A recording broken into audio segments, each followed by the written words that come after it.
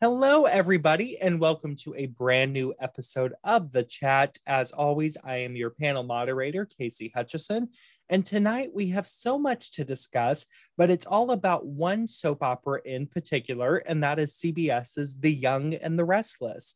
So tonight we're doing another top 5 episode, and it's the top 5 ways to improve Y&R, but it's a little different. We're actually going to go in categories. So we have 5 categories. We're going to look at production. We're going to look at writing. We're going to look at our favorite characters and actors. We're going to examine it all. So before we do our deep dive into Genoa City, let's say hello to our co-host. Alan, how are you? I'm still amused about that BBC porn on Tristan Rogers' page. Which one of you hacked Tristan Rogers? I know one of you's listening. Fess up. It's got to be a listener of ours. It's got to be because they get their messiness from us. So it's got to be some of them. And then, of course, the always gorgeous diva, Tiggs Abbott Newman Chancellor. How are you? I'm doing swell. Thank you so much, Ashley. What a mess. Okay, so before we dive into the 5 categories for tonight, let's discuss just kind of a foundation for tonight's show. And that is, who do we consider to be the continuous anchor of The Young and the Restless? Now, this can be a character, this can be a couple, this can be a family, just somebody that doesn't necessarily keep you tuning in, but somebody who you consider to be the absolute core fixture of Y&R. So, Alan, who is that for you? Sharon. Point blank, period. Sharon's what got me hooked on The Young and the Restless. Sharon's why I keep on watching The Young and the Restless. She's just, even when she's running her fucking crazy and having her people dropping volcanoes right in front of her, you still care about Sharon because she just has such a warmth to her. She's the quintessential soap heroine. She really is like the ultimate soap heroine. No matter how many crazy routes she takes, no matter how many babies she steals. So that was a good one. Tiggs, what about you? Who do you think is the absolute core of The Young and the Restless? Well, I mean, they kind of echo Alan. You know me, Queen Sharon. I mean, she's the only character on that show that I say Queen before her name every time I mention her. It's always been something about Sharon Case. I don't know what it is, but ever since I was a little boy, I've always been crazy about Sharon. And my grandmother loved Sharon, and my mother loved Sharon. But besides Sharon, I'm gonna have to say Nikki. Because with Jenny Cooper being gone and Jess Walton being on screen 7 episodes a year, Y&R is that soap where they don't really need a matriarch, but they damn for sure need a grand dame. And that's Nikki Newman now. And Melody Thomas Scott, she's that. And she's still, vibrant enough. Even being a woman of a certain age, she still looks amazing. She can still carry a story. They just need to give Nikki something to do. Nikki helping out with Faith is the most substantial she's been in a year. Instead of having countless scenes of, worrying about Victoria's cooter and telling her she works too much, or, listening to Victor wring his hands and bitch about Adam. She hasn't had anything to do. So she needs a storyline and she needs to have a focal point. Which we'll certainly get into writing a little bit later. Yeah. But yeah, like I said, yeah. Sharon, yeah, I think that's a good point. Yeah. They don't because like I said, anything. Yeah, she Nikki should be next in line, but ultimately, yes, it should be Sharon. Because we all know the heart of the show is Tracy. But they only try Tracy out once a month. Stop that, Jackie. But yeah, for me, the core of Y&R I consider to be Victor and Nikki. And I put them together as the couple there because, it's the most consistent and most important couple on the show. For 40 years, they've been a main fixture of one another. And, you know, that one couple has also led to so many storylines, and love triangles and corporate battles and love scenes that we remember and think fondly of. And, you know, it ties back to these two characters that are two of the longest running characters on that show. And for me, you know, one of the main reasons I tune in is because I need to get my Victor fix and I need to get my Nikki fix. And if I can get a Nictor fix, then that's the best thing ever. But yeah, I totally agree with both of what you guys said, even about Sharon. You know, Sharon Case has just always been permanent for so long. And, you know, she is definitely a veteran of that show after 26 years. And there's just something about Sharon Case. She can do it all. She can do romance. She can do affairs. She can throw people into volcanoes, and it's fine. And she's always entertaining about it too. Sharon Case, nobody can do crazy eyes like Sharon motherfucking Case. She never phones it in. I've never seen Sharon Case phone in at Never. all. Nope. That's Nope. rare With for some of the some worst actor. writing. Yeah, I mean, two of the greatest things she's ever done is she sold a decade's worth of some of the shittiest writing that a character has had to deal with ever. Marrying Victor twice. Ugh. Not to mention having to carry Joshua Moore out his first 10 years on the show. Let's keep it real. He was one of the reasons why we invented the hair model. I mean, he was pretty to look at until about 2005. Well, and that's Then what he Bill started to Bell act. always said. You know, Bill Bell once famously said, cast them pretty and teach them how to act later. As long as you give them good story, the viewers will be there. Because I'm telling you, Joshua Moore didn't know how to cry on screen until Cassie died. It's a Cassie. Oh, Cassie. So yeah, anyway, now let's get into looking back at the history of The Young and the Restless. You know, Y&R has so much rich history. We're coming up on their 48th birthday. And in those 48 years, there have, of course, been hundreds and hundreds and hundreds of characters. So anyway, with that being said, Tiggs, let's go to you first. Who would you like to see return to The Young and the Restless, and why? I mean, of course, Victoria Rye. Of course. I mean, you know, hell would have to have, you know, polar bears figure skating, but I mean, even though it's been 2 years since Neil died, Lily and Devon are grown. Them twins are 42 years old. I mean, there's still so much for her to do. I would love it if, you know, I don't know, maybe Devon and Amanda could be on a rescue relief mission to some downtrodden city in Canada some damn where, and they find Drusilla in a comatose state or some shit, like anything. Hell, well, you don't even have to do that. What you could do, in my opinion, you know, I don't want to hijack your story, but I'm just expanding on it in my thought. So what you could do is, you know, Devon could extend his housing project with Neil to other states, and Amanda could go to different states with him in impoverished cities and, you know, help him get the legalese worked out of it. And they find this amnesiac woman. That's all you need to do. I'm sure Drew hit her head a couple times on the rocks on the way down. Or Drew could have been held in a basement in captivity like one of those women you hear on the news. Yes. And who's behind it? Sheila Avocado Carter. No, I'm kidding. I'm playing. Yeah, but yeah, it could be something like that, because I mean, she would be a ratings get.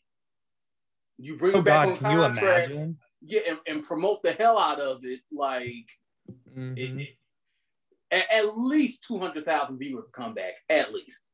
By this point, yeah, at least 200,000. Yeah. And Lord knows they need a child. Which ratings will definitely be another discussion too. So Alan, what about you? Who do you feel needs to return to Y&R and why? I feel like the show needs another dick that doesn't have liver spots on it, so I'm going to say Noah Newman. It doesn't have to be Robert Addison. It could be a new actor. Just bring Noah back. He's the fucking son of Nick and Sharon. He should be on the show. He should be a major character. He shouldn't just be Nick Jr. He needs his own personality, his own goals in life. He needs to be fucking around General City. He needs to be driving the story, most definitely. I remember when that child was born and Sharon's pregnant ass was passed out in the snow for a week.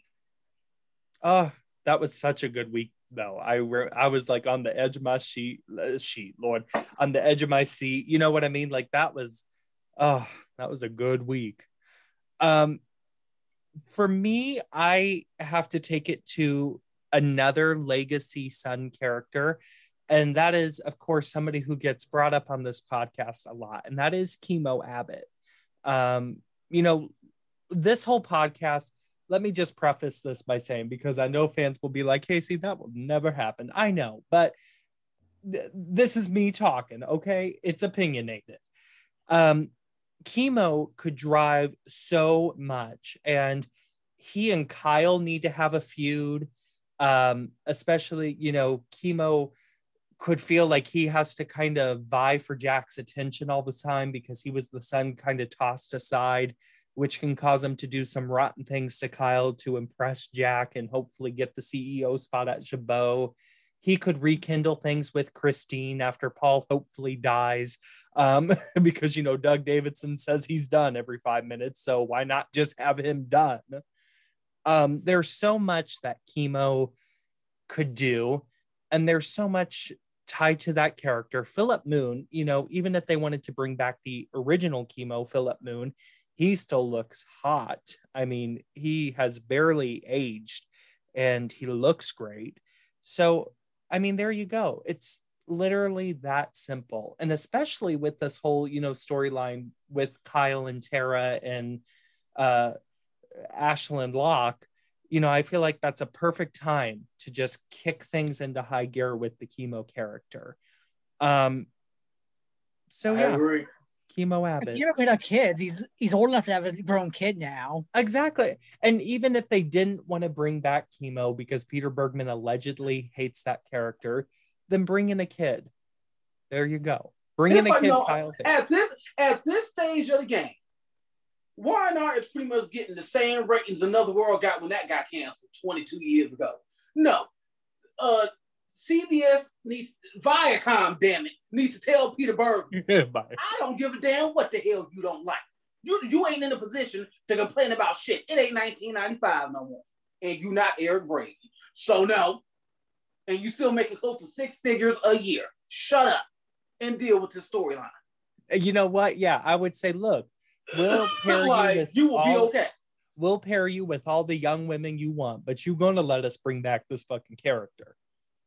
Because the shit was racist. Because he know goddamn well if Chemo's mama would have been black, he couldn't have got away with that shit. Again, all alleged about the Chemo situation. Allegedly. All alleged. But everybody knows it's true. And my whole thing is, damn, y'all could at least have the courtesy just to at least kill Chemo off screen 10 years ago. Y'all know, at least never existed. And I still can't believe to this day that Charles Pratt Jr. actually brought him up, because I remember that scene so distinctly. Jack was in the middle of Genoa City Memorial Hospital. I think he was talking to like Ashley or something, and he said Chemo's name. And I paused the TV. I rewound that scene. I was like, hold on, what? Whose name? Who? Well, I guess other than Chemo was fine since he was already playing a Peruvian doppelganger. You can deal with that, but you can't deal with an Asian brat. Exactly. Now that's something you get offended by. That shit. You don't get offended by having some Asian kid. Tom Hughes was fine with his Asian kid. Oh, Leanne. John Black was fine with his Asian kid. Why the hell you can't be fine? Oh, Leanne. I used to love Leanne Hughes. Shout out to As the World Turns. And God, why does Ming Na still look like that? Shit. I know. Ming Na I look older than Ming Na. Never ages. She literally never ages. So anyway, now let's get in to the category that I've kind of wanted to rush to get to because it's going to be one of my favorites. And now has come the time to discuss the current storylines of Y&R. Alan, we will start with you. The current storyline, there's only one that's terrible. Tig, stop. Alan, we will start with you. What storyline do you feel needs to be dropped and why? Jack and Sally. It's fucking bullshit. They keep on throwing these grandpas at all these young women. Jack is old enough to have watched Gilligan's Island when it first aired. His balls do not need to be on Sally's chin. His 80-year-old balls. It's disgusting. It needs to stop. It's a woman's genre. We do not need to see all these old men for all these young women. Put him with an age-appropriate woman like Lauren or something like that and stop it. Agreed. Yeah. I mean, they're in real life. And you know, when an actor gets to a certain point on a soap where the birth year of the character really doesn't matter, you know what I mean? Because they've been on for so long. So like Jack, for all intents and purposes, Jack is Peter Bergman's age. You know what I mean? Like it doesn't matter anymore. He's been on there long enough. I mean, so, well, yeah. With Kino that being said, that shit. He yes. fought in the Vietnam War 50 years ago. Yep. So with that being said, you know, there is a 36-year age difference between Courtney Hope and Peter Bergman. Mm-hmm. It was even worse with that Alice Hunter girl who was only 29. Mm-hmm. Like that is so disgusting. And you know, I was actually listening to one of our older podcast episodes the other day, and I had heard me say how much I was liking Jill and Jack in more scenes together before Y&R had shut down last year. Mm-hmm. And that should be the story. Jill and Jack should be together, in my opinion. Yeah, I've always wanted that. I've always wanted Jill and Jack together. Instead of that fake out about Jack's paternity, something Ashley would never do, Mal Young. That's why she don't want to come back now. Should have Mal Young been gone for 2 years, allegedly. But like, I would love the fake out story where, you know, Billy finally is confronted with the fact that, you know, his big brother, his mama used to screw. And that was almost his dad. Now, see, that's something that could have set Billy spiraling out of control at 40. I could see that. Not his dead-ass daughter that's been dead. Cordelia. She been dead since, goddamn it. She been dead since that baby was down the river in the Bible. She been dead since Jeff Quatnitz was trying to allegedly con the One Life to Live cast out of money. Like, allegedly. But yeah, like Jill and Jack should have always been a thing. Yeah. I mean, because at this point, Jess would come back more often. Just give her something to do. Jess has always said she would come back if they gave her a mother frickin' story. There's a reason she came back on Sally Sussman's reign, because Sally Sussman gave her that beautifully told heart story, which I really liked that story. Mm-hmm. You know, because we were finally done with Colin. Sally built all of the layers of that story very early on, you know, with like Jill just mentioning, oh, I'm going to go lie down. I have some jaw pain, you know, so it was brilliant to tell the story with her for that. And, you know, it doesn't take a rocket scientist to write for these veterans on The Young and the Restless. Y&R, in my opinion, is truly the easiest show to write for.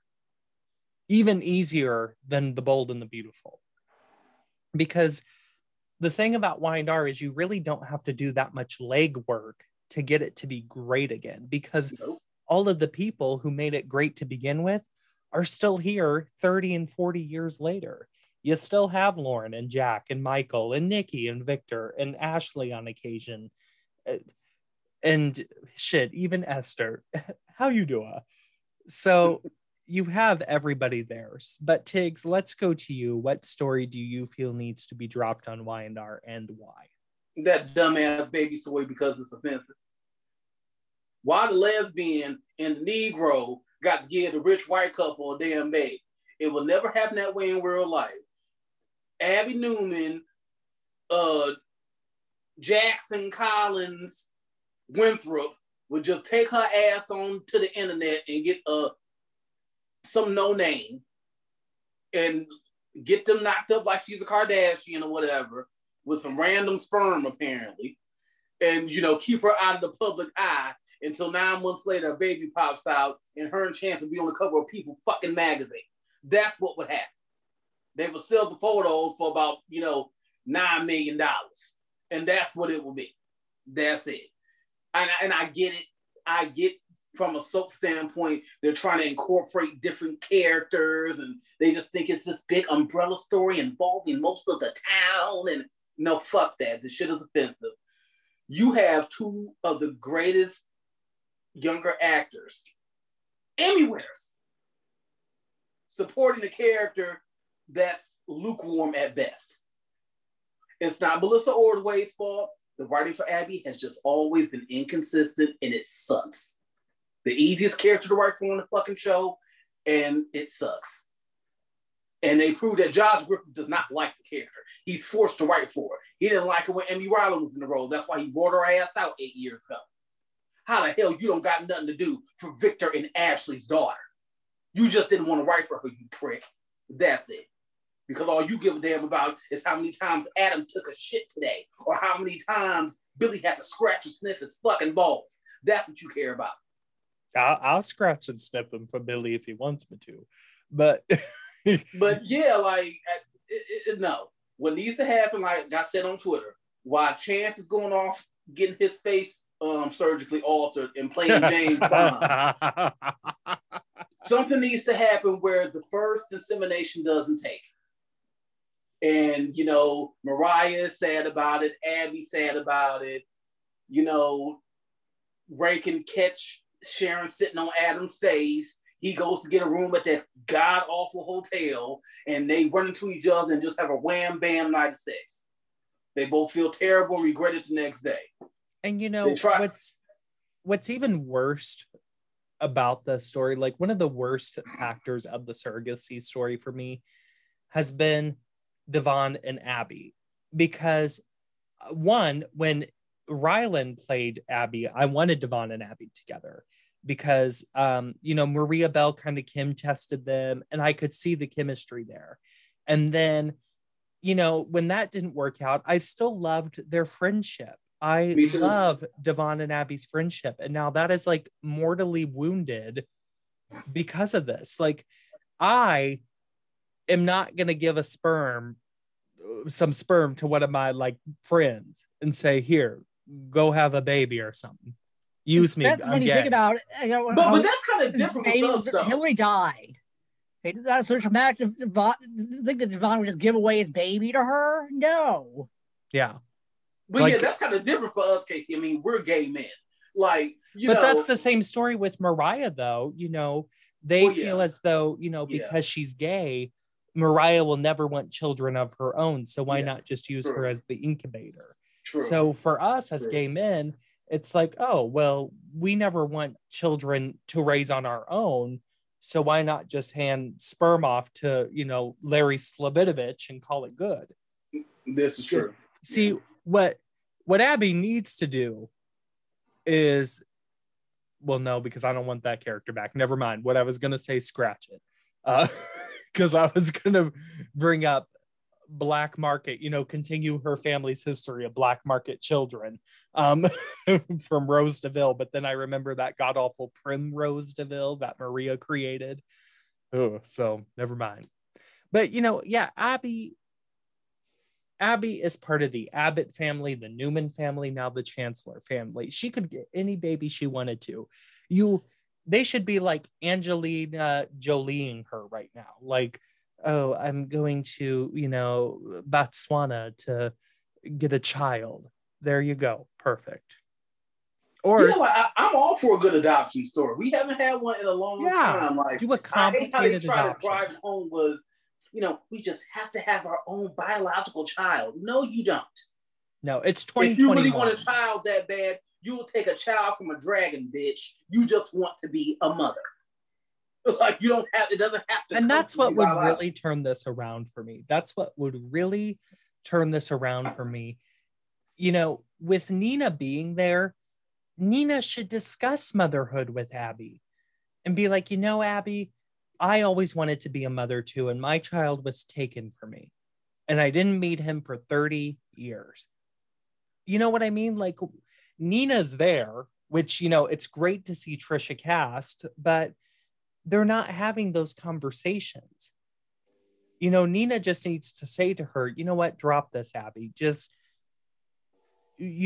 stop the craziness, stop the madness. And if you really want to be a mother, then be a mother.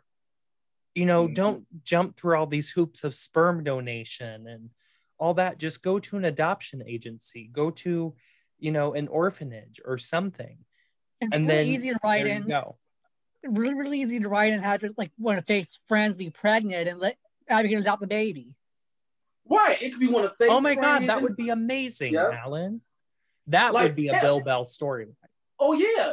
That little hot in the ass little girl Faith be Jordan. With. Yes. Jordan. She's older. She could end up knocked up. Yes. Or like they said, like, she could be knocked up. And maybe her friends her family disowns her, and she ends up having to be a waitress at society. Or something like that. Yes, Abby hires her to be a waitress at society. Yep. And, she's all scared and all that stuff, and her family didn't disown her. She ain't got no money. Faith's been sneaking her in at night, letting her sleep with her in her room. And then Sharon found it. You get this fast-ass little girl out of my house. Well, Mom, she has nowhere to go. I don't give a hot damn. So like Melissa Etheridge, come to my window, and that's all I can sing in that because we don't have the money to pay for that. But yeah, I mean that, and you tell a story like that during the summer months, like Bill Bell used to do. You put your teens on the front burner then, and pair that girl up with Lola. She could be like, oh, I'll teach you how to cook. I know you've always had the passion for it. Well, it's probably gonna be gone because Sasha has to film The Flash. But you do, like, you make us fall in love with that Jordan character, and then there you go. She gives birth to that baby. She dies in childbirth or something, and then Abby has that. Or she takes off being a pair of Moses, if people like her enough. Ooh. Oh. Moses belongs to Faith, Aquanetta, and to Faith. Moses belongs to Faith. Oh God. Yeah, I mean that could be really interesting, Alan. Yeah. I kind of like that. I really do. Tiggs, I get what you're saying, but no, I know. I mean, hey, it could be a triangle too. I mean, exactly, it's a soap. And Faith could be like, my God, I've already given you everything you wanted. You live in the Chancellor Mansion with Abby. Do you have to steal Moses too? Exactly. Because it doesn't make sense. The way Devon felt about having children, especially when Hillary died, and him having not one but two women he can impregnate on the canvas, it doesn't make sense. Like, I'm about to call her by her name, Brittany. But Elena is going back and forth between him and Nate, bouncing off of him, literally, like ping pong balls. She must got you a uterus of steel. She ain't got pregnant yet. Because I would. Hell, I'm ovulating every time I see Nate shirtless. So shit. Oh God, me too. And Lord, every time they show Sean Dominic and the soap opera, sports briefs that every man wears during a love scene, and his thighs are up. Oh Lord. Oh. Now I need a drink. I'll see. Right. Okay. So anyway, now that we discussed stories that need to be dropped, let's discuss stories that need to be created. So now we're moving into our third category here, which is a character most in need of a storyline, and then what you would have them do. So, Tiggs, let's start with you. Who do you think is most in need of a story? And then what would you do with them? Going back to what I said earlier, Nikki, I said on Twitter, I think last week, I would cast the Colleen Zink or a Maeve Kincaid or, somebody as Casey. Give her some terminal illness and let Melody Thomas Scott argue with her and cry. Well, Nikki had breast cancer. I mean, not Nikki, Casey. Okay, yeah, let her breast cancer come back. Give somebody Melody Thomas Scott can argue and cry with for a few months. And then Sharon can counsel her. Yeah. And Casey can have a kid. You can hire somebody around my age. That's when you get like I don't know. But yeah, you hire some brat to be Casey's kid. There you go. I can't remember who was Casey with when she left the show. Was she with somebody? I can't remember if she was with a man or not. Oh, Casey been gone so long, child. I know Casey's been gone for like 40 years. Exactly. Like, they just let Nikki mention her once a year. I know when she mentioned her to Victoria, I'm like, what you mentioned her for? But yeah, like, Nikki can become a surrogate mother to Casey's daughter. They can bond while Casey's dying. That'll give something Mel can sink her teeth into for at least 6 months and beyond. Exactly. I mean, and Casey, when Bill Bell wrote the show, Casey was there for Nikki. Like when she got shot, Casey came back real quick. And same with Nikki. When Nikki got home from rehab, Victor was like, "Oh, I'm so happy to see you, my baby." And she's like, "Well, Maria Rena Bell can't afford me, so I'm gonna go be with my sister off screen." And so they've always been there for each other. But Tiggs, to echo what you said, I think Nikki needs a story as well. And what I was thinking of, because I was just sitting watching Y&R earlier today, and I was like, shoot, I still kind of need to come up with something for Nikki to do though for tonight's podcast. And I thought, this story could also be a 1-2 punch with Victoria. So go with me here. So remember the guy who was stealing the money from Newman Enterprises. And Victoria was going to deal with him as Phyllis was blackmailing her and everything. Mm-hmm. So I feel as though that character needs to come to town, because I don't understand why they just dropped that and that was it. And I think this character and Victoria should start to, catch feelings for each other, but hot feelings, have hot sex. He's the bad boy who stole all the money. She's the prim and proper CEO, and just get it back to her being hot and steamy. And then slowly but surely, there's something wrong with this guy. And, he starts spiking Nikki's beverages with alcohol, or he starts, little by little leaving things for her and that kind of scare her. And so her MS flares up. And it's revealed that this man is a long lost son of Veronica Landers, who no one knew she had by the time she came to town. And he wants to finally finish Nikki off like his mother never could. And you can reveal that he's been plotting this for years, and him being with Newman Enterprises, because they mentioned that guy had been with Newman Enterprises for a long time now. So he's been waiting to get an in. Little by little, he's been trying to insert himself, and it would be perfect. So that's what I would come up with. And then, Melody Thomas Scott can do what she does best. Like Tiggs mentioned, she can cry her little eyes out. Anyway, Alan, what about you? Who do you think is most in need of a story, and what would you have this person do? I think you're going to be surprised by an answer. I'm going to say Michael. Oh, did you not like his dick cancer from a few years ago?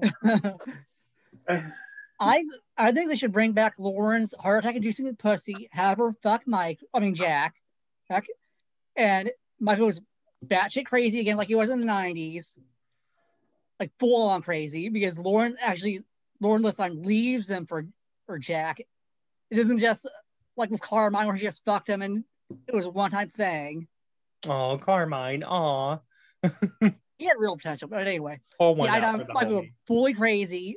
Maybe lock Jack's ass up in a cage. He's go full crazy. Full Stefano Demera is what you're saying. I've always wanted for Lauren to cheat and Michael to get really drunk one night, and I've proposed this story before, so our listeners know where I'm going with this, but then for Tracy to see him, Tracy be right there to console him, and they end up sleeping together, because I feel as though the Tracy and Lauren feud, I just want to see Beth and Tracy Bregman and Story again. You know what I mean? Like, that feud lasted for so long, and it's like never mentioned again, never brought up again. You know, it's just gone. Like, it doesn't exist in the show's history anymore. But yeah, Michael could use a story. Christian LeBlanc, you know, he can do anything.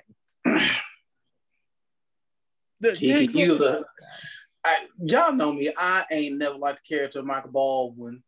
To me, it's been 30 years and I don't care, but he is still that little pervert that was looking at my cricket player in that peephole. And it should have get back to that. He should be crazy. Just make him crazy again. The original Franco. I was never a Michael and Lauren fan. They always gave me a Will and Grace vibe. I always called him Lawrence Beard.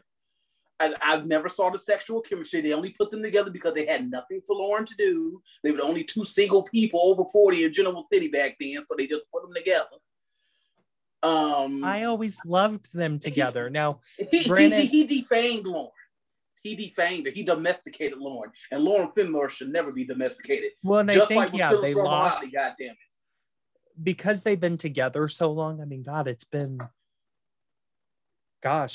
16 years, haven't they been together that long? Almost 20, because I think almost Michael 20. And Lauren, didn't Michael and Lauren get married?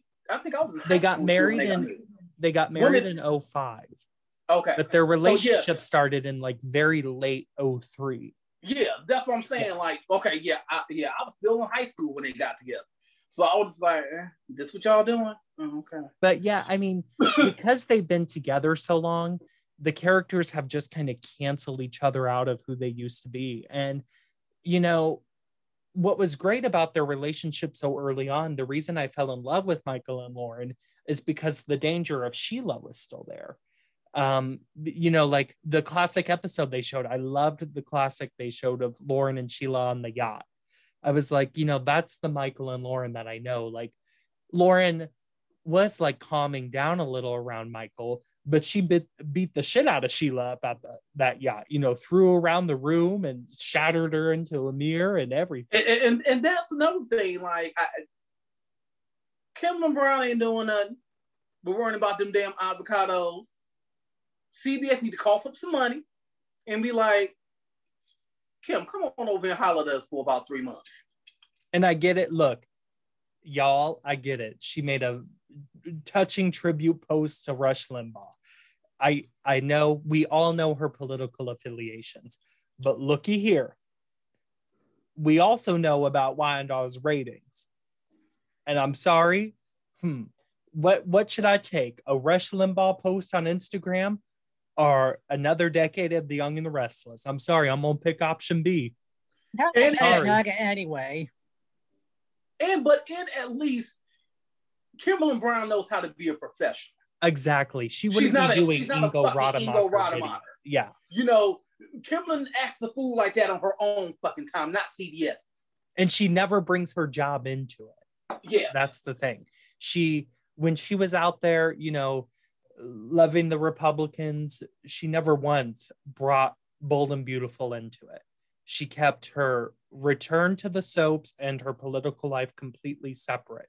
And she goes so far to hyphenate her name. I mean, you know, like on B&B, for example, if she was in the closing credits, it was going to be Kimberly Brown. But, you know, in politics, it's Kimberly Brown, I don't know, whatever it is. Peltzer, isn't that her hyphenated name? I can't remember. Oh, it is? Oh. I thought it was guacamole. Kimberlin Brown, FISA, I don't know. So anyway, yeah, I mean, I feel like Y&R I think we can all agree Y&R just needs a shot in the arm, you know, just a little bit jolt of energy, you know, get the show rolling again. It's very one note. It's very Guiding Light circa 2008 where nothing happens. Yeah, we're just seeing the same things over and over again. Yeah. Yeah, Adam and Chelsea. I mean, hell, Adam and Sharon. Sharon and Wade. Nick and Phyllis. Nick and Nikki. Phyllis and Nick Summer. and Nikki. Yeah. like Nikki and Victor. Victoria and Nikki. Phyllis and Summer. It's just these Kyle and Jack. All is so fucking repetitive. Like, we've seen these scenes a million fucking times. Like, yes. Like I said, if you're gonna have Jack with a 30-year-old, make it realistic. She wants his fucking money. Yeah, and we need to know that from the beginning. And we need to know that. Yeah, we need to be. Don't you miss those stories on soaps where they used to let the viewer in to the secret? You know, like, for example, we knew that Papa Chancellor had left that shit for Jill, but Jill didn't know. And so we went on this year-long journey before the attic cat fight between Kay and Jill, knowing that Papa Chancellor had left her all that stuff in his will. But Jill didn't know, and that was fun because we got to see Catherine hold it over her head. You know, we got to read articles about it in Soap Opera Weekly. Shout out to Mimi. But, you know, we don't get that on daytime anymore. Like, they hold out too long. Like the Ashley Abbott paternity thing that you brought up earlier, Tiggs. I actually liked that story at the very end, but I think I would have liked it a whole hell of a lot more if we knew what Ashley had done from jump. Because I understood what Ashley did, because Jack had spent decades devaluing her name and always making Ashley the cop out for his mistakes. And she was fucking done. She said, I'm not going to do this shit with you anymore. You know, we're both 60 years old. Like, enough. But they lost me between the whole, are Jack and Victor brothers? Are, you know, Jack and Lauren brother and sister after sleeping together 40 years ago. I mean, it was just, they lost me so much. And that shit wasn't cute. I didn't find that funny. But then, you know, by the time, you know, Eileen's like last 2 weeks on the show being under contract this round, I liked it. But I was like, it's a little too late now. I mean, well, that's because it's Eileen fucking Davidson. She could sell goddammit, she could sell ice fishing gear. She could sell Monaby. Okay. But like I said, hell, she can sell ice fishing gear to say shit. But she could sell turquoise jewelry on the side of a stand in Arizona. She could sell Shakespeare classes to Tristan Rogers, apparently. She could sell porn to Tristan Rogers' Twitter followers. Anyway. What a mess that was. And anyway, for those Y&R fans who are like, get back to Nikki and Victor and him. Anyway, so let's talk about now the team behind The Young and the Restless. So, of course, the head writer is Josh Griffith. The executive, Tiggs, let me get through this. The executive producer is Anthony Marina. With Josh, you know, he's been receiving a co-executive producer credit as well. So, Alan, let's go to you on this. On a scale of 1 to 5, how would you rate the writing for The Young and the Restless? And then how would you rate the production of The Young and the Restless? Each on a scale of 1 to 5 separately. Writing, I would give it a 2 because there's real potential here. Y&R has all the ingredients for a good soap, but it isn't. That's why it gets a 2, not a 1. Because there's potential, but no. Producing, the show looks like shit right now, so it's a 1. Okay. And then Tiggs, what about you on the separate scales of 1 to 5? Okay, you said on a scale from 1 to 5, you said production and what else? Writing. So overall writing. 1. God, because the writing is 1 and is 1 because it's boring, it's tone deaf. I mean, the only reason it's remotely familiar or entertaining is because of the actors. Because we know these people, we know these characters. That's why when it comes to like stuff like, you know, when they had to kill Neil off, and, you know, Melody Thomas Scott's, you know, anniversary episode, and Peter Bergman's anniversary episode. Oh, those were so good. They were good, but they write themselves. Yeah. God damn it, Dina Higley couldn't fuck that up. So, Dina Higley's actually done some great tribute episodes. But it's like, because those things write themselves. Even the hackiest of hacks can't mess up an anniversary episode. Mm-hmm. Well, never mind, child. And then what about production? Production, I'm gonna say a 3. Oh wow! Because that's actually way higher than I thought you would give it. Because when it comes to things like the Grand Phoenix and Society, it's like they try to go in this hip kind of direction and they miss the mark.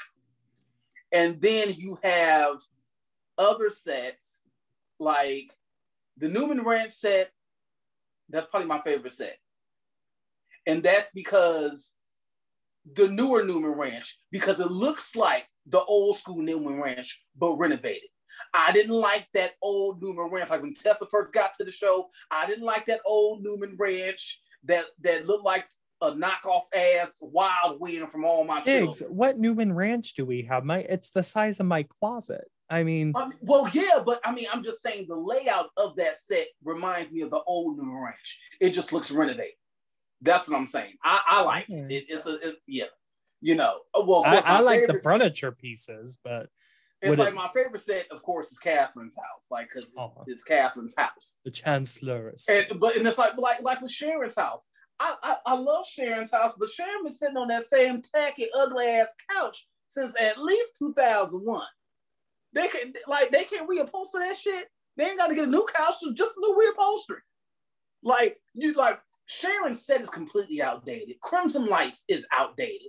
And yes, I love being nostalgic and blah, blah, blah, but yeah. Because even they tried to do a little renovation of Crimson Lights. I'm like, what y'all do? But I liked it though. I thought it was very tasteful because they kept all the same pieces that we know, but they gave us that nice updated marble counter. There's new tables and chairs.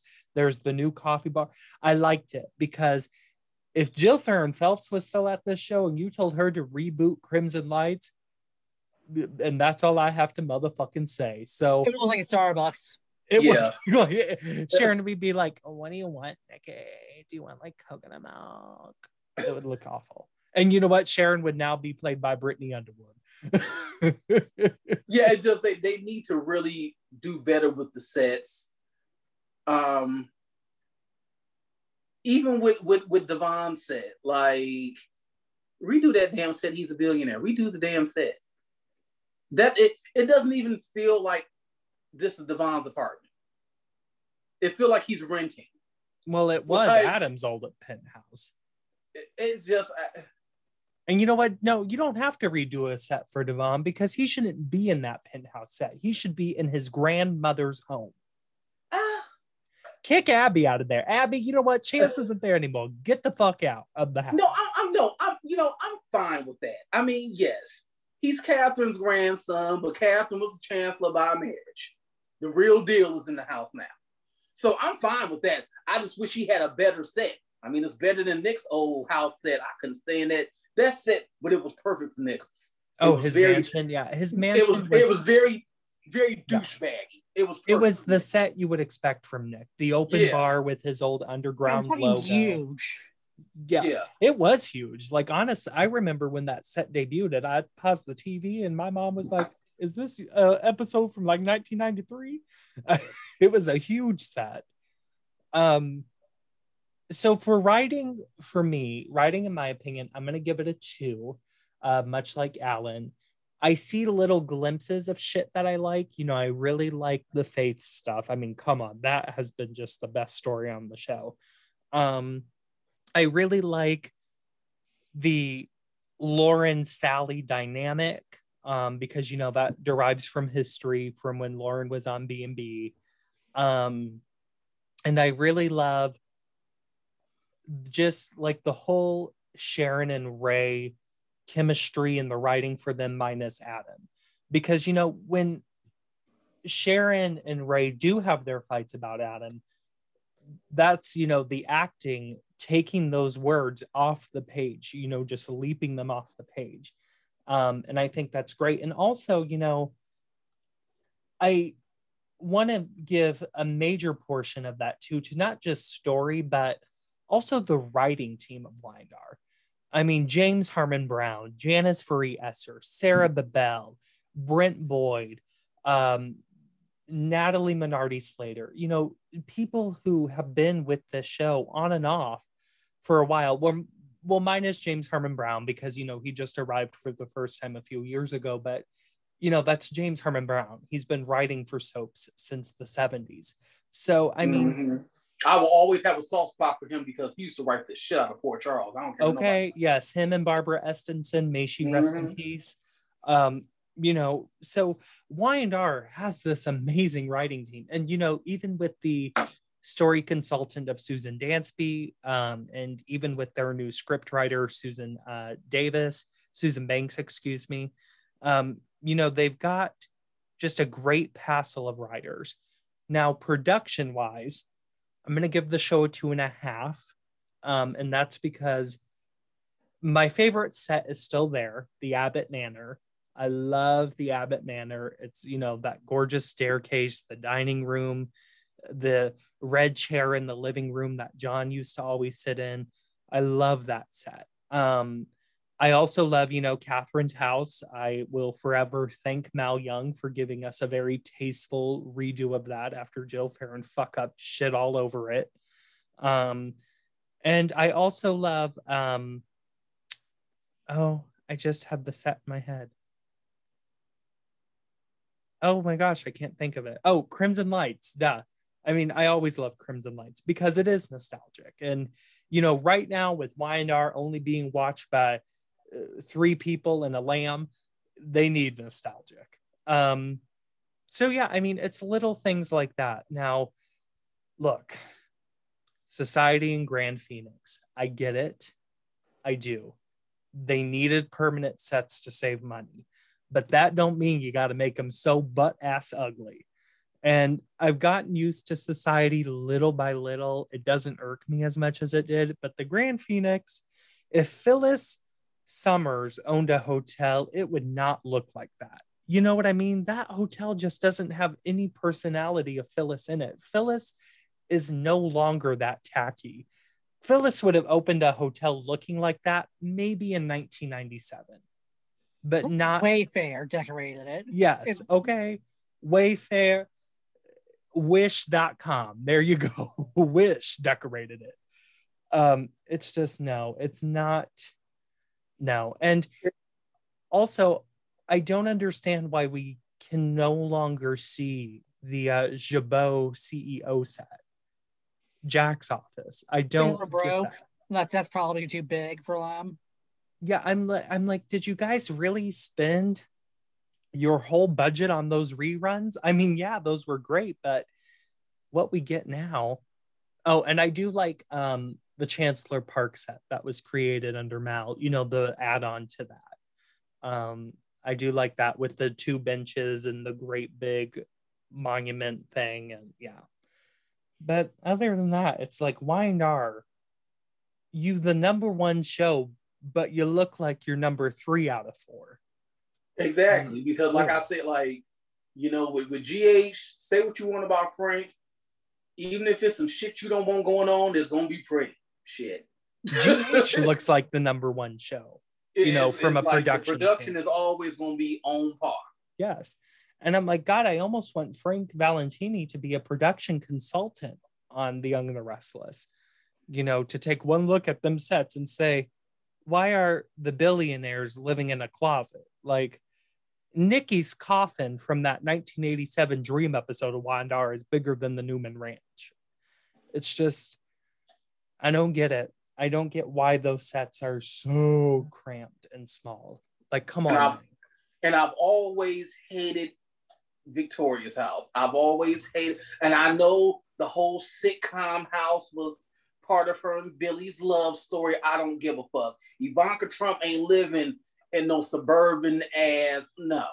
I used to love it when the whole set was there. Well, yeah, then just a couch and a blind.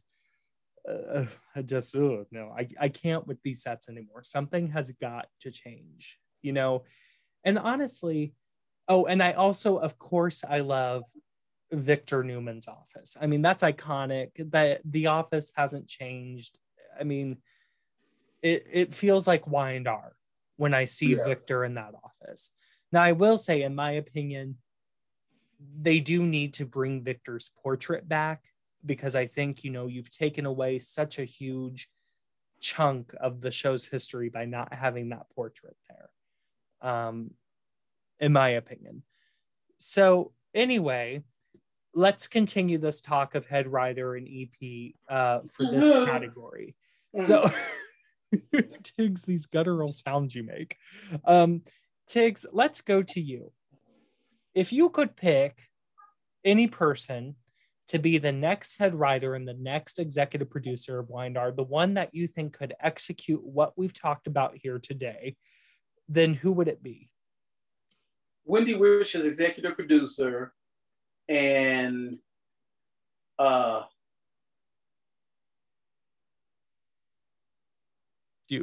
who you thinking of? Susan Dansby? She's my runner-up. Marlene McPherson, no. Elizabeth Snyder. No, it's a man. I know y'all. It's a man. James Herman Brown. Patrick Mulcahy. Patrick Mulcahy. I was like, I'm like, okay. Frank Hursley. Yeah. BS, no. Wendy Rich and Patrick Mulcahy. Okay. Yeah. I think they would make a great show together, most certainly. At the height of my GH batshit craziness in the 90s, it was because of Wendy Rich. Oh, man. And whenever I want to torture myself and watch Bowl when he was there, I can always tell. When it's something that Patrick Mulcahy or Michelle Valjean did, and ain't no Brad Bell foolishness. I can tell. So if he ain't doing nothing right now, he can take his ass over there. Except spilling all the good tea about the Santa Barbara days. I love when Patrick makes those threads. It's like, please keep them coming, please. Yes, and after Mal Young and after, because Josh Griffith, that ass getting fired. It's taking a while, but that ass getting fired. But I just, excuse me. Oh, God bless you. Yeah, Look, you. It's gotten you so worked up. You're sneezing on the podcast now. The next head writer they need to have does not need to be executive producer too. I think that's one of the main things that got Josh's ass in there for as long as he's been in there. He got that EP credit. Even Bill Bell himself. Yes, right. Quit giving these fuckers EP credits. That's why it took so fucking long to get rid of Maria Rita Bell. She was family and she had that fucking EP credit. Even Bill Bell himself, even the creator of the show, who actually did hold both roles, he even said that nobody should do it because it's too much work on a person to hold both the roles. And plus, you can just clearly tell he only got that co-EP credit because Josh wanted it. And he wanted a little bit more say in story and all that. But you see, you ain't getting that much say because look how many times he's allegedly been shot down by CBS coming up with pitches. So I'm telling you what, though, he needs to learn the art of the Dina Higley pitch because, Dina Higley we've heard for years how she can pitch one sentence and the network always says yes to her. So I'm like, if you want your stories, then pitch in a one sentence like Dina Higley. Alan, what about you? Who do you feel needs to be the next EP and the next head writer? EP lead are Wendy Reich, because she could do the damn thing. She could fix the show, production wise at least. And for head writers, I think they should have a team. They need 2 head writers. First, I'd have Susan Dansby, because I need a female head writer, a black one. Secondly, I want David Kreisman. I know you might want to throw tomatoes if you're saying David Kreisman, but I think he'd actually do a good job. His guiding light was much better than Y&R is right now. I'd rather have cousins fucking than what's going on right now. Yeah, I was going to say, so who's going to fuck each other in the family? You know what? So Faith and Mariah will probably have a relationship. I wasn't really impressed with nothing he did at Garden Light, and I was less than impressed at what he did at All My Children. So I think David to a point is a good writer, but I think not as head. I think he's a great script writer. I love his scripts on days. His day scripts are fire every single time. But that's what I always believed about Gene Passanante. Gene Passanante was never meant to be a head writer. I don't give a damn what nobody say. She's a good breakdown writer. Gene is a fixer. Yeah, she was able to take whatever Hogan Sheffer did at World Turns and break that shit down like a twerk team contest. And Ron Colabardi. She was able to break it down. But writing her own stories, she sucks. A few. I mean, I liked a few. She was responsible for giving us Devon and Hillary. And so I really loved that. I mean, come on, that forever changed the direction of that show for the next 5 years. So yeah, I mean, and she gave us Laura and Kevin on GH. And so I really liked that. A clock is right twice a day. So Tiggs, no, I'm gonna look, don't get me wrong. There are stories I've hated of Gene Passanante's. However, her whole 5 years at GH? Well, Shelley Altman was there too. That bitch. Ain't that a kill my Ryan Harris? I want to remind you guys that David Priceman did bring on Jonathan. That's where it was fire. Yeah, that was the only good thing he did. But yeah, he's very. Well, Tammy's death was good. That was also good. And I liked it. He wrote the 70th anniversary episode, didn't he? I think so. I think that was really cute. Yeah, where my Beth Elders played Erna. Yeah, he wasn't terrible. He was but yeah, but he didn't. Like I said, he didn't add shit to All My Children. Yeah. For me, I would make the executive producer, and I think my choice is going to surprise a lot of people. It's not a name that often comes up, but Linda Gottlieb.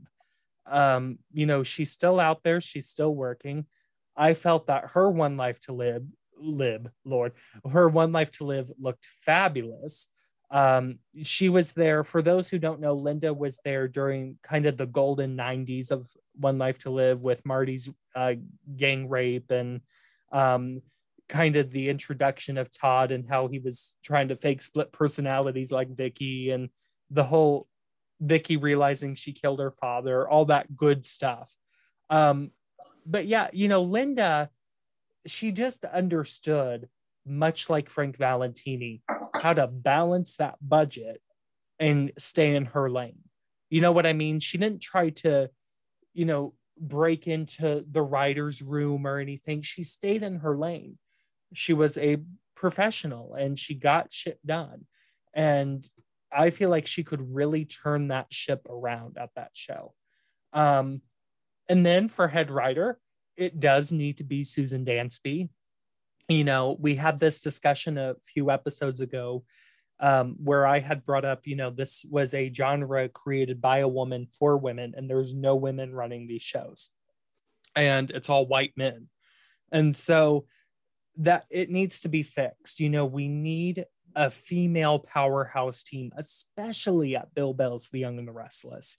you know, a show that cut its teeth on writing strong, independent women, because of Bill Bell's work with that. And even Bill Bell admitted, you know, he was like, the show would have been nothing without Philip Bell's kind of polish to looking at those stories and giving her thoughts. So, and I think, you know, both of you said Wendy Reich. I think she would be absolutely amazing. There's no denying her talents. I mean, my God, you know, a decade at General Hospital and it looked amazing. So yeah, I would be up for Wendy as well. But my mind is certainly on Linda Gottlieb. And then let's get into our final category. We've talked about a lot over this, you know, podcast here, and we've explored in depth the issues with The Young and the Restless, how we think, you know, some things can be righted. But now let's talk about what we're liking. So, Alan, if you had to pick one aspect of Y&R that you are liking right now and that has potential, what would it be and why? I'm liking Shadow because Mark Grossman and Sharon Cates have terrific chemistry, which wasn't surprising, but it's supporting in real life, but whatever. But they just need to sport more. They need to have Sharon and Adam actually fuck, and they need Chelsea to go fully crazy. I know she's kind of plotting right now, but I know they're going to go balls to the wall with it or not. They better. Yeah, she needs to go full on Annie from All My Children. Yeah. She needs to be nuts. Yes, she stabbed Sharon like Annie did Erica. Yes, the joke that was so good. I loved lipstick that. On her.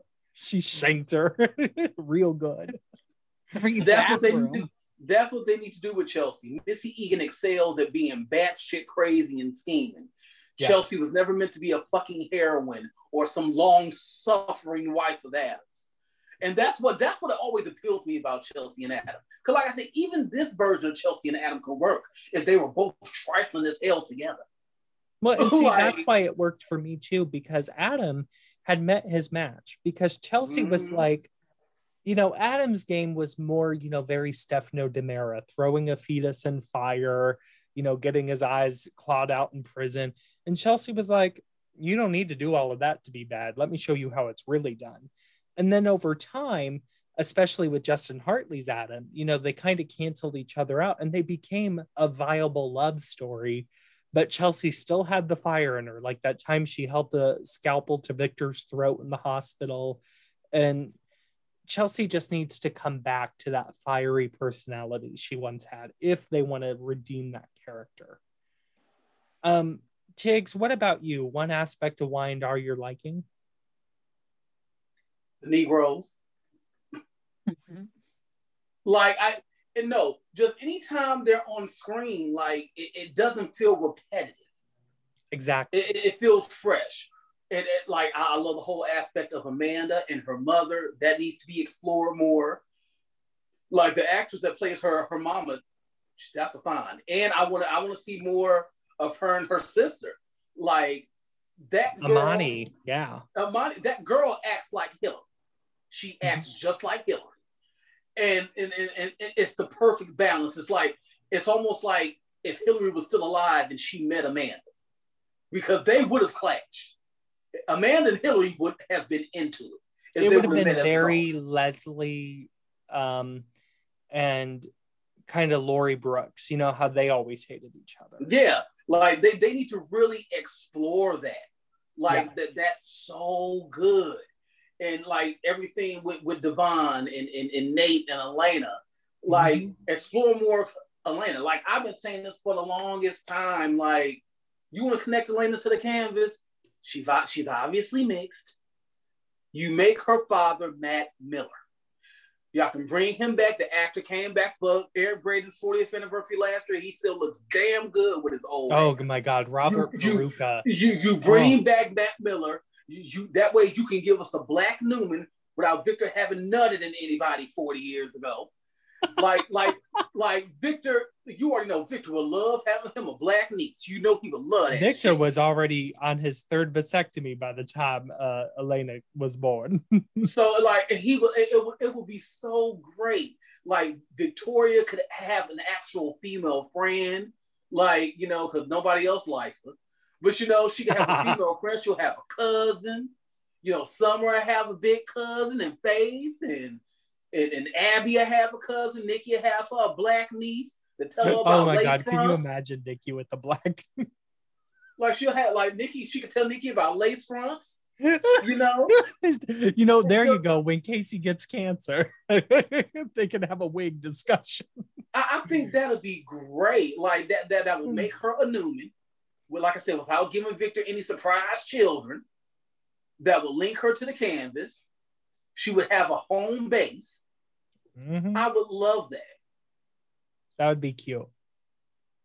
The one aspect of Y&R that I'm really enjoying is the continued use of Olivia Allen Lind with the whole face story. I absolutely love scenes between Olivia and Sharon Case, because that, you know, we've watched Olivia on this show now for how long has it been? Like a decade? And so it's pretty much been a decade, yeah, even back to the days where, yeah, when they used to swap her out with the other little girl. Oh, Demon Faith with the 5 head. It was like the two Beckys from Roseanne. Sometimes you would see Lacey Goranson, sometimes you would see Sarah Chalk, and it was fine. You just like, oh, this we got OG Becky this week. So, you know, we just swap them out. See, OG Faith isn't off doing the Coat of Many Colors this week, so she can be Faith for a bit. And that little girl, McKenna so Grace good. does Annie. She's so good. Yes, especially. Or they might recast that she booked that Chucky series.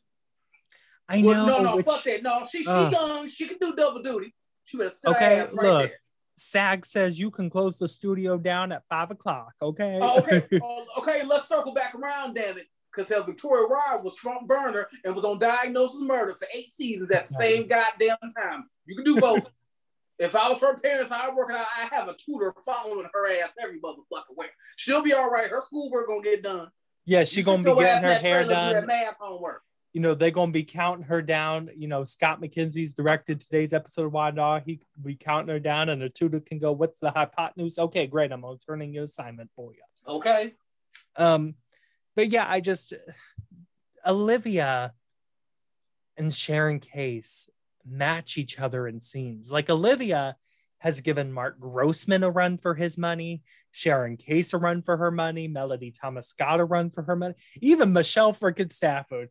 When she said, "You better not tell my dad, fellas," I loved it. I mean, Olivia is just so amazing. And honestly, she finally deserves that Emmy. Like, she needs to win that Emmy. But yeah, so great job by her. And that is just such a great storyline. Yeah, that's the best part of the show. Because they haven't dropped it after 2 weeks. You know, this has been a 4-month storyline now. It's like, and that little girl can do anything. I want Faith Newman's life to burn down to the ground. Yeah. Yes. I want her to be a shitty ass mess. Y'all can give a mess next week if you want. I just want her to be out here. We need to head to a big accident. And I feel like that's where the story's going. Like, it's building and building to a big accident, like a Cassie level accident. I'm not saying, they were going to kill Faith Ott, but you know what I mean? Like, she's going to go through something that will make her see the light of what she's done these past few months. And it will probably be towards the end of the summer or something. Can she throw Christian down the stairs and put him in a coma? Shoot, I'm lock him in the garage again, like Adam's baby did. Because me, I don't give a damn about Christian. If Adam ain't gonna raise him, I don't care. Nicholas got enough kids. Christian don't need to exist. Look, women have been fighting off Nicholas's bionic sperm since 1994. Anyway, so this has been a very fun discussion about The Young and the Restless. We'll see what the future holds for the show. Hopefully it's a far brighter one, and hopefully we won't have to have one of these discussions in the future for a very long time. Anyway, with that being said, go ahead, Tiggs. Just one more thing. Just give Nick and Phyllis something to do. Michelle Stafford been back for 2 years now. Yeah, blah, blah, blah. We got a 4-month hiatus from COVID. She wasn't doing shit before COVID. Shit. So it's all Nick and Phyllis do is argue about Victoria, wring their hands over 30-year-old Summer, have sex and play video games. It's stupid. That's why I never got the long-term appeal about Fick. Yes, Fick were hot when they were cheating and catting around with each other, but trying to domesticate them, it doesn't work. You cannot domesticate Phyllis Formulati. That's always been the big issue with that couple. Nick's always wanted to declaw her, and you can't declaw Phyllis Formulati. It will never happen. Phyllis will be 70, still starting shit. With osteoporosis, with a cane. Stop. Fuck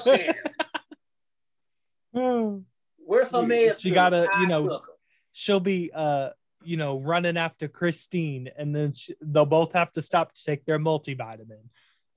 Yeah, like, it's just, come on, like, do something. Like, that's why I said break them up. God, Phyllis needs to be with Jack. She does. It should be fucking Sally. That'd be actually a hot hop on Pop's story, not with her and Jack. And not even necessarily Pop, because let me tell you, Joshua Mara, I would beg to be written into love scenes with Nicholas Newman. I would beg. Natalie did 20 years ago. Yeah, like that would be hot. If Phyllis did blow things up with Jack and Sally, like, okay, bitch, you want to play? Let's play. Since Nick got a thing for redheads, I'm gonna show you better than I can tell. What that mouth do? So anyway, they just give them something to do. It's like, I don't understand why. Like, it was just a snatch and grab. It just. I'm sorry, Casey. No, Casey, go ahead, baby. You're fine. I got a hot date at 8, bitch. But no, I'm just saying, like, just do something. Like, they haven't did anything, and they're not doing anything with anybody. Like, it's to the point now where with Jack, they don't even take Jack's romantic life seriously.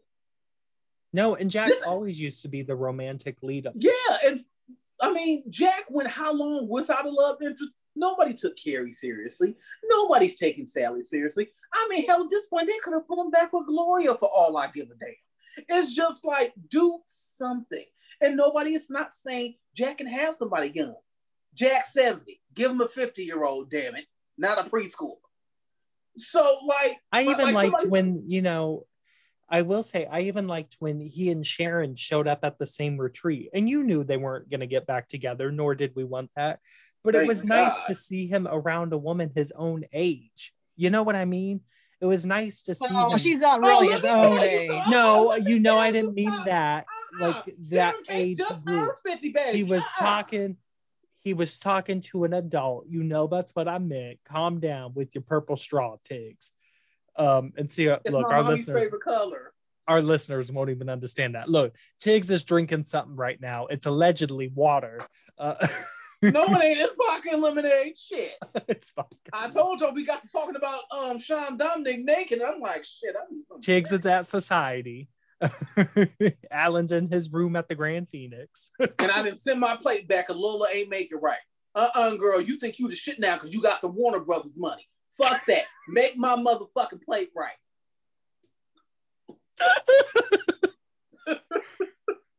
Anyway, Alan, before we get interrupted, you might want to do this quick. Where can they find you on Twitter? Alan Srappo. You Wonderful. could have asked him for his final thought, Casey. I know I just give mine because I don't give a fuck, but you could have asked Alan. Alan, do you have anything else to say about daytime's #1 drama, The Young and the Restless? Don't need to get off here because I need to review Super Low. I need to write a review tonight. Exactly. So see, Tim. Oh yeah, okay, yeah. Let's get up off here because when it comes to them damn DC shows, Alan the cut a bitch. Okay. If he misses one, it'd be like when Sheila was on Bold and Beautiful, and if you missed it, you lost it.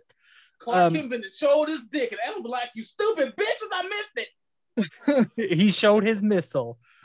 Anyway, Tiggs, where can they find you, my darling? The best.